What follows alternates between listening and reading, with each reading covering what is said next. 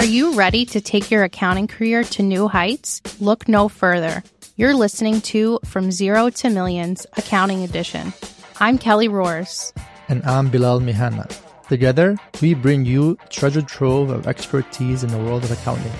As the founders of our own firms, we truly understand the challenges you face day in and day out. Our combined experience with small and online businesses, paired with our background in accounting and entrepreneurship, is sure to help you bring your firm to the next level. Together, we'll deep dive into essential topics like staffing, technology, billing, goal setting, HR, and tax planning. We're here to provide practical advice that applies to CPAs, accountants, and business owners alike. So don't miss out on the opportunity to supercharge your accounting career and build the firm of your dreams. Welcome to our third episode of From Zero to Millions, Accounting Edition. Today, Bilal and I have on Robert Nordlander, CPA, down in wonderful North Carolina. Thank you for joining us. Thank you. I appreciate it. It's a pleasure to be here. As we've previously stated, this podcast is to help inspire other accountants who are maybe looking to go out on their own or just went out on their own. And, we have Robert here today who spent 20 years working for the IRS, and now he is doing his own thing. So, Robert, I'd love to hear, how did that transition work? Tell us all about it.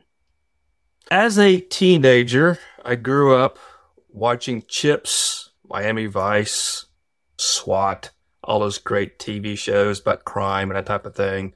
And I wanted to be an FBI agent. That was the key, because the FBI actually was hired mostly accountants and lawyers. And so being the teenager that I was and watching too much TV, I got a degree in accounting. My father was an accountant and a CPA, and he said, you can go take this job and go anywhere around the world with an accounting degree because there's always a need for one. So I went ahead and got an accounting degree, thinking I want to go into some type of law enforcement field. I was too young at the time when I graduated. When I got out, I was 20 years old when I graduated from college. I was one of those nerdy kids. I got an accounting degree and worked for a small CPA firm for about 8 years and got my CPA license during that period of time and really enjoyed. It was a good experience. The taxes, the compilations, tax representation, that type of thing. And in the meantime, when I was doing that, I got my CPA license, and I also ran for political office. It was a city councilman here in a small city called Winston-Salem. And I actually won. So I was the youngest elected politician at the time.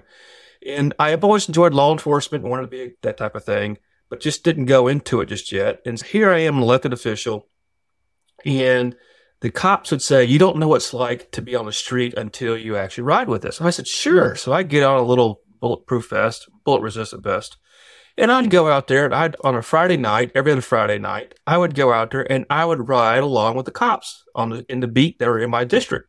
Wow. And I thoroughly enjoyed the whole thing. I get to see firsthand the drunk drivers and the spouses abusers and the drug addicts, you name it. It was all there. But the problem is I couldn't sit there and be over the police department, but yet be under the police department. You could be a reserve officer.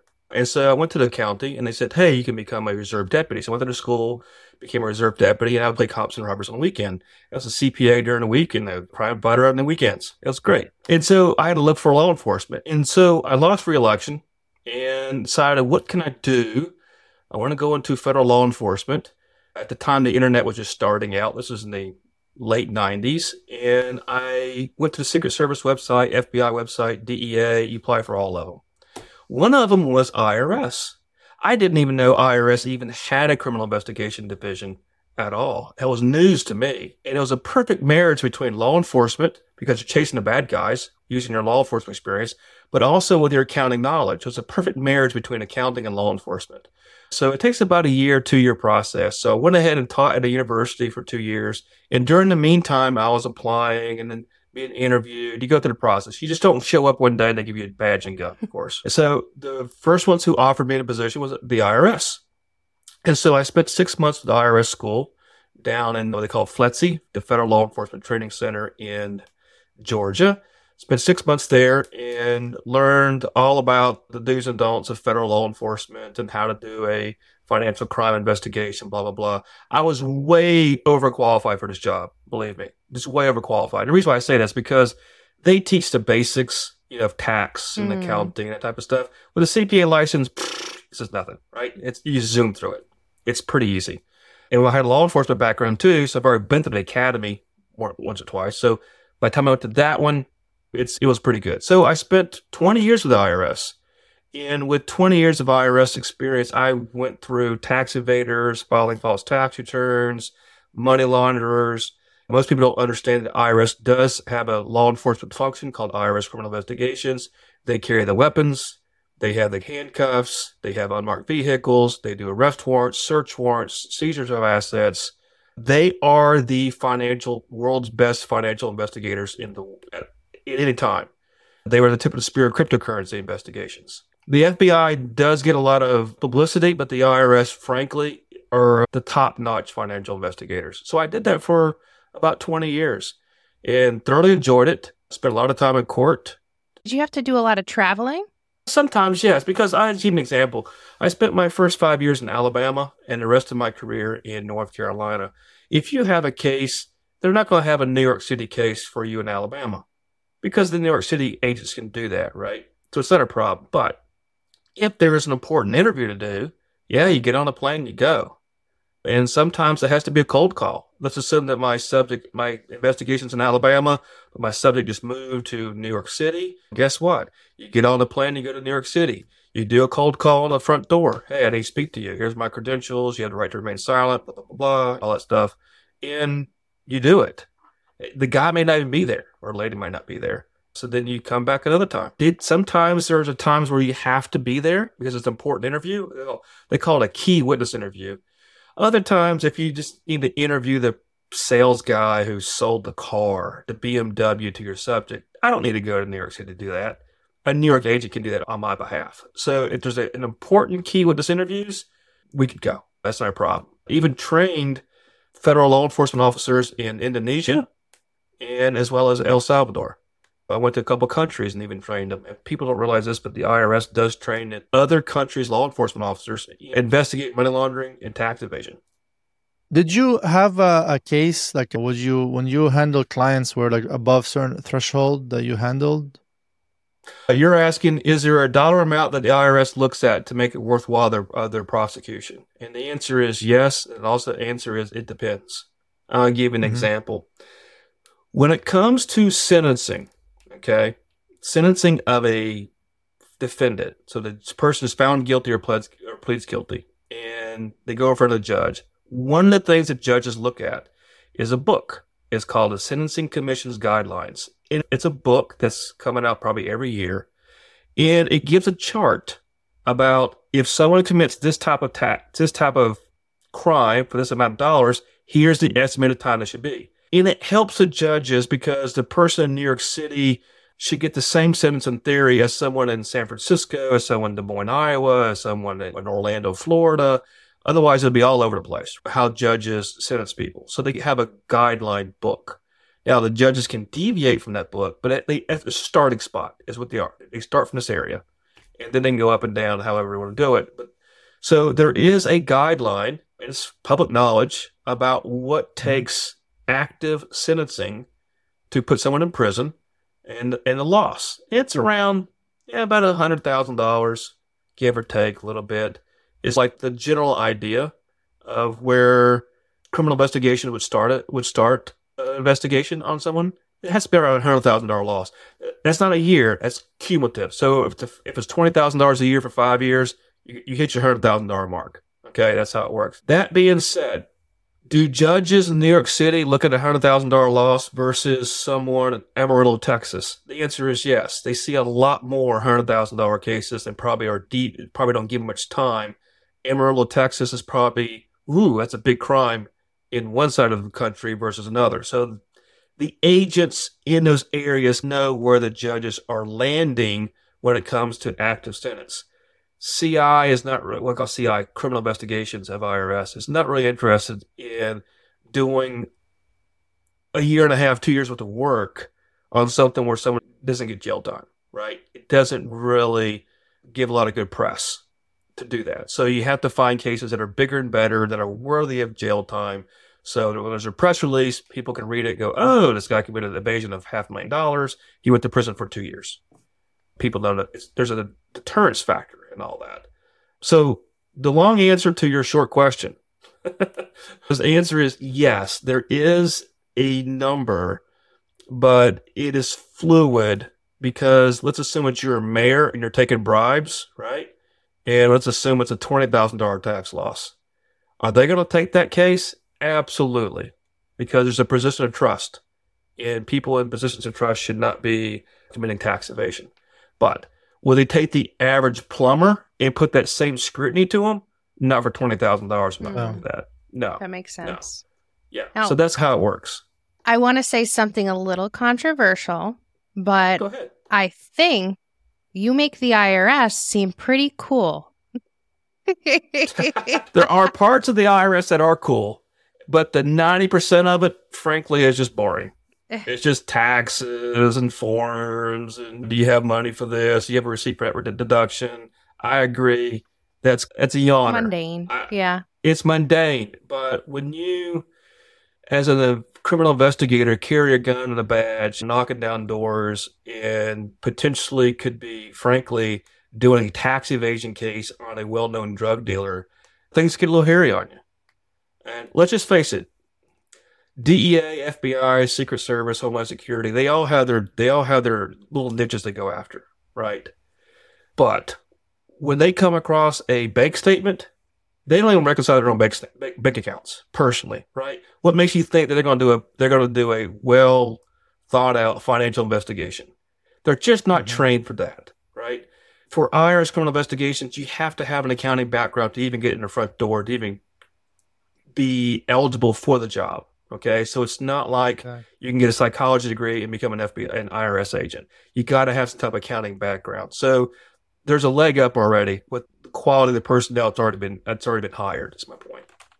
Wow, it's amazing to hear that you took two things that you loved to do, accounting and law enforcement. Really it sounds like your dream job for the past 20 years. And upon retirement, now what? It's a good question. The answer is, in some ways, we're getting a little personal here. There's a personal reason for why I left. I live in North Carolina. It's a low-cost living state compared to the country. My family's here. My wife's family's here. And financially, I did not have to work anymore. I was blessed enough to where we did some good investments. We've been investing for decades. The retirement's halfway decent from the federal government. And the choice came down to it is, does it pay to stay? Because I was not interested, frankly, this is just me personally, I was not interested in becoming a manager and make more money and have a little more of an extra prestige in the organization. Because at the end of the day, 2 or 3 years later, you would have to go to D.C. I'm not moving to D.C. I don't want the commute. I don't want the hassle. I don't want to mess with that stuff, right? So I more or less said, no, I'm not interested in being a manager and then going that management path. I'm stuck in North Carolina. In North Carolina, we are not the magnet for international tax evasion. Okay, that's going to be New York City, LA, Houston, Miami, that type of stuff. And so the type of cases I was doing, frankly, just got bored. I did it, been there, done that, got the t-shirt, 20 years, did a great job, had some great cases, even some cases that have hit national news that are quite interesting. But at the end of the day, I just don't need to stay here anymore. Let's go find something else to do with my skill set. And so that's when I started a podcast called the Fraud Fighter Podcast that talked about forensic accounting.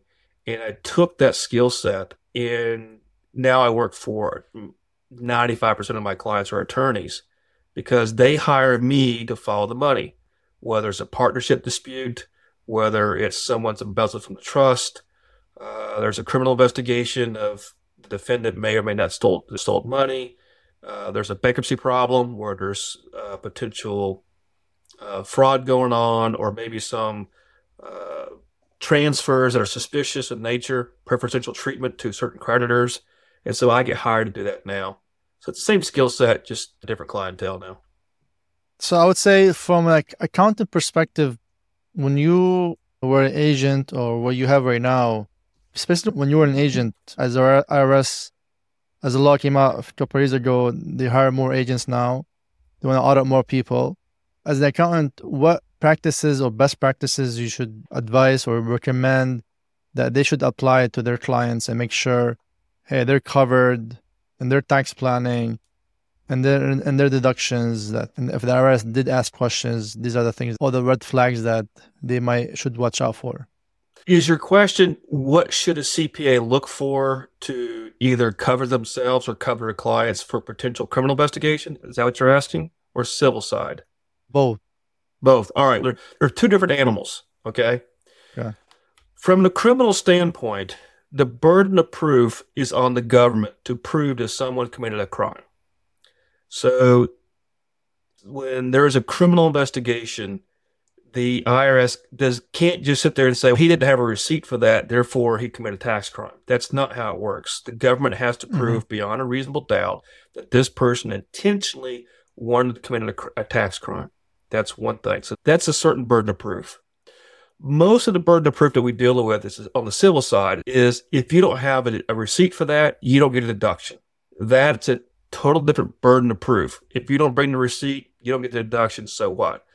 On the criminal side, we don't care if you have receipts or not. It's all about, did you intentionally put this number down that was false, regardless of a receipt, knowing it was false? And you did it over a period of time and for such a large amount that we have to make you an example of what not to do. Okay, we put you in prison.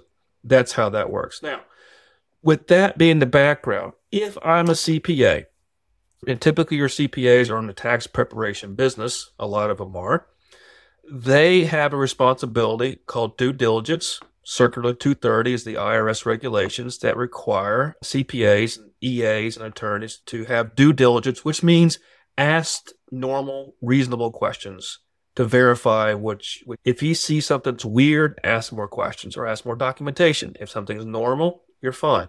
Okay? But it's called due diligence. That's what they have to look at. That's from a civil standpoint, so you don't lose your capability of representing people in front of the IRS. There's also a penalty for return preparers who intentionally prepare returns that are false or materially misstating things. So that's out there as well. So not only the penalty can go after the taxpayer, but also after the return preparer. My recommendation is for CPAs is if they come across a client that, number one, either asked them to commit tax crimes or is such of a nature that you think they're committing tax crimes, then disengage from the client. They're not worth it. They're just not worth it. A question would be if, for example, let's say you get a client and they messed up on the prior year tax return, right? And they say, hey, let them know, here, you picked up a deduction that you should not have picked up. Have your prior CPA or accountant amend that return. And he doesn't do that. And you bring him on the new year, you do what's right. Obviously, you don't take the same deduction. What happens then? It's a different year, different accountant. Do you still disengage even though you're doing it right the new year and he did it wrong the prior year? There's two different issues going on here. One is an ethical issue. Another one is, can you sleep at night issue? Okay. The ethics based upon Circular 230, which is the IRS ethical rules of ethics, as well as almost all the CPA associations statewide, the regulatory boards, would state that if there is a prior tax return that's wrong, you're supposed to advise your client about what is wrong and what happens if they don't fix it. Okay. But you're not under any obligation to fix that tax return. It's the client that actually has to either hire you to fix it or to go back to somebody else. But that's their problem. Your issue is to file an accurate return based upon the information that you have at this point in time. Now, the question is that if you have a client that goes, I'm not fixing that, what do you do with them? My responsibility at this point in time is to file an accurate return for this year and any other years after that, whenever I'm hired for. But there's also a materiality factor involved. Let's assume it's a small mistake. In some cases, fixing a mistake from the previous year costs more money to hire the accountant to fix than the tax loss itself. So there's just ethical issues. I'm not going to get into it, but for me, I stick with the Circle 230 ethics that says fix the tax returns in front of you, prepare it correctly, and any other mistakes that the client doesn't want to correct, it's on them. It's not on me. I see. I have one question on myth. I hear all the time from attorneys and CPAs that Schedule Cs typically are more audited than any S corporation or C corp. But I see no data on, if I Googled this data of why Schedule Cs are more audited than any other form, doesn't exist. Is this something that internally IRS agents look at differently than, like, if someone has a dental practice has a Schedule C versus an S corp, do they look at it differently, or based on, okay, Schedule C and this guy is a photographer, and based on the industry they're in, does it matter if he's a dentist or a photographer and it reports to Schedule C? If you're talking about from a criminal standpoint, the answer is we don't care. If you're talking from a civil standpoint, I don't know of any evidence out there that says a Schedule C is audited more than an S corp or anything of that nature. My guess is it probably is, for a couple reasons. Number one, typically your Schedule Cs are done by non-professionals, so the chances of a screw up is higher. They go into TurboTax, they put their little business in there, the side business, and it's all screwed up. It's not professionally done. If you have an S corp or C corp, typically it's professionally done. So the chances of a screw up is a lot higher on a Schedule C just because of the people creating that Schedule C. That's number one. Number two is a lot of times they start deducting things that frankly they shouldn't be deducting, or they have losses. And this is also the key too, is it's not uncommon for a business, especially as it first starts out, to may have a small loss. And the losses reduce the income, of course, and you have a lower tax bill. The hobby versus business argument is always there as well on a Schedule C, especially on things like photography and horses, travel blogs. Oh, I had a $10,000 loss because I went to Vegas and I had to do a YouTube video on the Eiffel Tower. I'm all for it if you could do it, but some people they get their tax advice from TikTok and put it on Schedule C. Yeah. Which causes a problem. But to also let you know this as well, there's also this issue of the 1099s. People start getting income. They don't report everything like they're supposed to. And that becomes a problem on Schedule Cs as well. I can see it where some people are probably there's probably a little bit more uptick on Schedule Cs, but there's no conspiracy about all this stuff. The bottom line is that for the most part, the people who are filing tax returns, they only have a 1% chance of even being audited. It's just such a small. So now we're splicing things between S corporation or Schedule C, which one doesn't get audited as much. Frankly, when you start splicing less than 1%, it's not really material, in my opinion. I wouldn't make a Schedule C versus S corp and make a decision based upon the chances of being audited, and put it that way. Interesting. Now you are in this second phase of your life, really, with your business. And I see you have a pretty large presence on social media. You've come out with 2 best-selling books. You started a podcast. You seem to really be capitalizing on building your brand and providing these forensic services now to just regular folks. How did you find these tools to create this brand? And how are you finding clients? Very good question. I decided on purpose that when I left the IRS in March of 2021, that I was not interested in seeing a tax return. I wasn't going to be H&R Block. I didn't want to do that. I didn't want to be in the compilation reviews for audit business. I work out of my house. I don't want people coming to my house. It's not a place for traffic. I got a crazy dog. I just want to do my own thing. If I only see clients, it's either going to be Zoom or I go out there and go see them. That's how I was going to do it. And I was interested in the big projects, the forensic accounting side of things. And I realized that most of my what I call influence, or my tribe was defense attorneys, because that's who I only dealt with, is defense attorneys and prosecutors. Prosecutors are not going to hire me. They have their own agents. The defense attorneys are the ones who need me, right? And so what I ended up doing is that when I left the IRS, I just sent out letters to defense attorneys that I knew, that I worked with, going, hey, I'm now open for business. This is what I do. This is how I can help you. And criminal tax is a small, small niche in this world. But there's a handful of people. I probably sent out maybe 10 or 15 letters, right? Locally in the area. And I get a phone call within a week. Hey, I need your help. Okay, fine. And because I had a certain niche, I went to other attorneys and said, hey, are you part of a bar association? Yes, I am. Would you like to have a free speaker? I'd be more than happy to speak about forensic accounting or tax, criminal tax. Yeah, sure. Then you start getting presentations in front of people as a speaker, which automatically gives you the authority because you're a speaker and you know what you're talking about. And I would just discuss things about criminal tax or forensic accounting or cryptocurrency, whatever I was good at, and just start giving more presentations. The good thing is that once you start giving presentations and you record it, if you have about 4 hours worth of presentations that you can do, it's really a book. Now, we speak and read differently, but for the most part, your outline's already done. Once you start creating presentations, and I did a couple of them with CPA crossings, there's a lot of CPEs credits that you can get in some of my material out there. I teach about money laundering and some criminal tax issues and some payroll taxes, that type of thing, things that I was an expert in. And I created some material, gave it to CPA crossings. They sell it across the nation and I get royalties from it. That kind of works.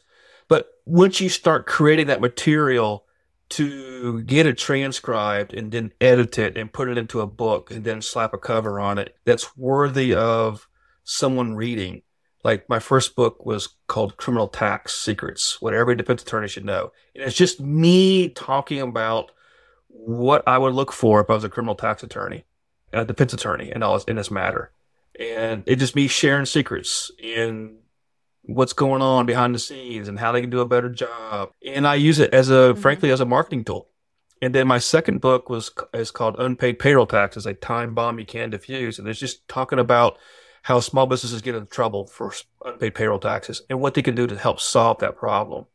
And I noticed that once you start creating content, like you do on LinkedIn and start creating content about speeches, that type of thing, and put it in a book, sooner or later you build a brand. And when I talk now to attorneys, me putting a Google ad is not going to do anything in the accounting world. No one looks for accountants in Google ads. They just don't. It's all by referrals, right? So you got to find what I call, quote unquote, the influencers, the people who people look to get advice from. And so I went to the bankruptcy courts and said, hey, I'd be happy to give you a speech on blah, blah, blah, forensic accounting, whatever else it is. And they, yeah, sure. So I gave a free speech, about an hour speech about forensic accounting. You got 34 people listen to this stuff, right? You get one or two people say, hey, I need your help. You go help them. You give them a book. Here's my book on this matter. They automatically assume you're an expert. Oh, by the way, your prop's on chapter 7. Oh, great. Who wouldn't want to hire this guy, right? And once they find out that you do a good job, who do they talk to? They talk to somebody else. They talk to somebody else. Sooner or later, the 2 becomes 4, becomes 8, becomes 16, becomes 32. You're not going to win every client. I understand all that. But it makes it a huge closing argument that if I can walk into a room and say, I can solve your problem, and oh, by the way, I wrote a book about it, and I've done 4 presentations on this, you can go listen to it for yourself to see whether or not I know what I'm talking about before even hiring me. It's all out there, right? It's the wonderful world of the web that you can put a lot of content out there to prove yourself. I see a lot of people on LinkedIn that just put down, oh, I bought groceries today and somebody was very nice to me and they smiled. That's fine and dandy, but it's not really true content. You know what I mean? It doesn't really help me. There's no value to it. So I see if you bring value, even if it's free in this world, it's amazing the amount of clients that you can get just by bringing free value. Because people automatically assume that once you write a book that you haven't written everything you know, which is true. But for the most part, whatever I write is probably 95% of what I know. But people assume that, oh, he wrote a book, you must know a lot more than the book. Maybe a little bit, but frankly, if you read the book, you know what I know. I highly recommend anybody who's in this world who wants to build their own brand to start putting out content. Content is king. We talked to yesterday Brandon Hall. He Yes. is the real estate CPA, right?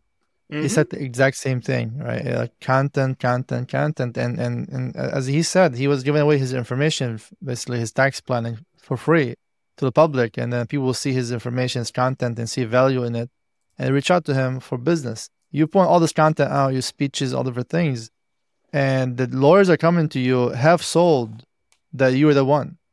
Probably more than exactly. Probably more. So they're sold. They just want to know, okay, how much are you gonna charge me, and let's move on. They know that you're the one gonna help them fix the case or solve the case.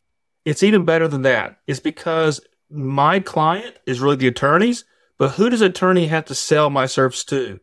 Their client, because their client's the one paying the bill, not the attorney. That's a good point. They're making the recommendation. So when I can give their client a copy of the book and show their client, this is my speech on X, then it's even double sold. I've sold the attorney on the idea, and now I've sold the ultimate end user the idea as well. That's a good point. Exactly. That's a good point. And nice about content online and speeches online, it can be viewed hundreds of times. And everybody can come to you prepared. They did their homework, they read your book, they listened to your podcast or to your videos and speeches. They did the homework on you. They know you already. So you don't have to explain to them what you do, all these different things, and sell them on your cases. That's how I grew my firm. That's how Kelly grew her firm. A lot of people that are in this industry, they grow their professional service firm through content. And content is actually, it has a lot of value. And obviously, it depends on the content you're bringing in, but it's consistency. I think Kelly does a great job with consistency. And for the past couple of years, when she started her firm, she's been consistent posting online. I have a different platform. I'm more involved on Facebook. She's on LinkedIn. So it's good to choose your platform just because you can't do everything. It makes it easier for you to just focus on one platform. As you're doing podcast, you have your own book is a great value add, and then your speeches are great as well. So it stays there forever, and people listen to it all the time and all the time and all the time. And the good news is once you put out enough content, no one's going to read all this stuff and watch all this stuff. They're too busy. People don't read books anymore. They skim them. They don't read blogs. They skim them. So you could write a 100-page book. People will probably read that better than a 250-page book. Because it's easy and quick, which makes it even better for you as a CPA, whoever's listening to in this audience, is that you can create a 100-page book that just deals with certain things like restaurants in the ERC, something really niched. And you can do 4 or 5 different topics like this and have 5 different books, all of them are 100 pages. And frankly, you can be an expert in all 5 areas. And people think, wow, you wrote 5 books. Yeah. And for the most part, people are not going to read even past the first couple of chapters anyways. They're going to read the first chapter, maybe 2, maybe 3. Most people don't read books anyways. So even having a book shows you authority, but frankly, they probably won't even read it. It's just the way it is. I write books is cathartic for me. I have things in my brain. I just want to get down on a piece of paper. Otherwise, if I don't do it, it'll roll around my head and I'll think about it for the next 5 or 10 years. My first book I had was probably in my head for 4 years before I actually wrote it. Wow. Just because I didn't know how to write a book. I didn't know how to do it. And then once you get on YouTube and you learn enough stuff out there, free content, it gave me the courage as well as meeting other authors who I thought, shoot, if they can write a book, surely I can.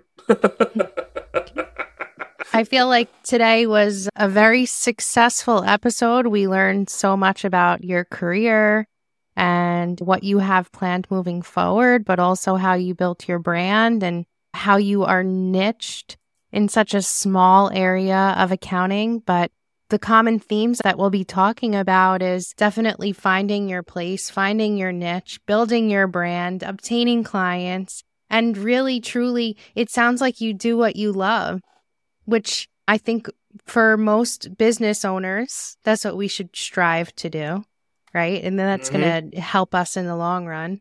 But Robert, where can we find your book, or where's the best place to start following you?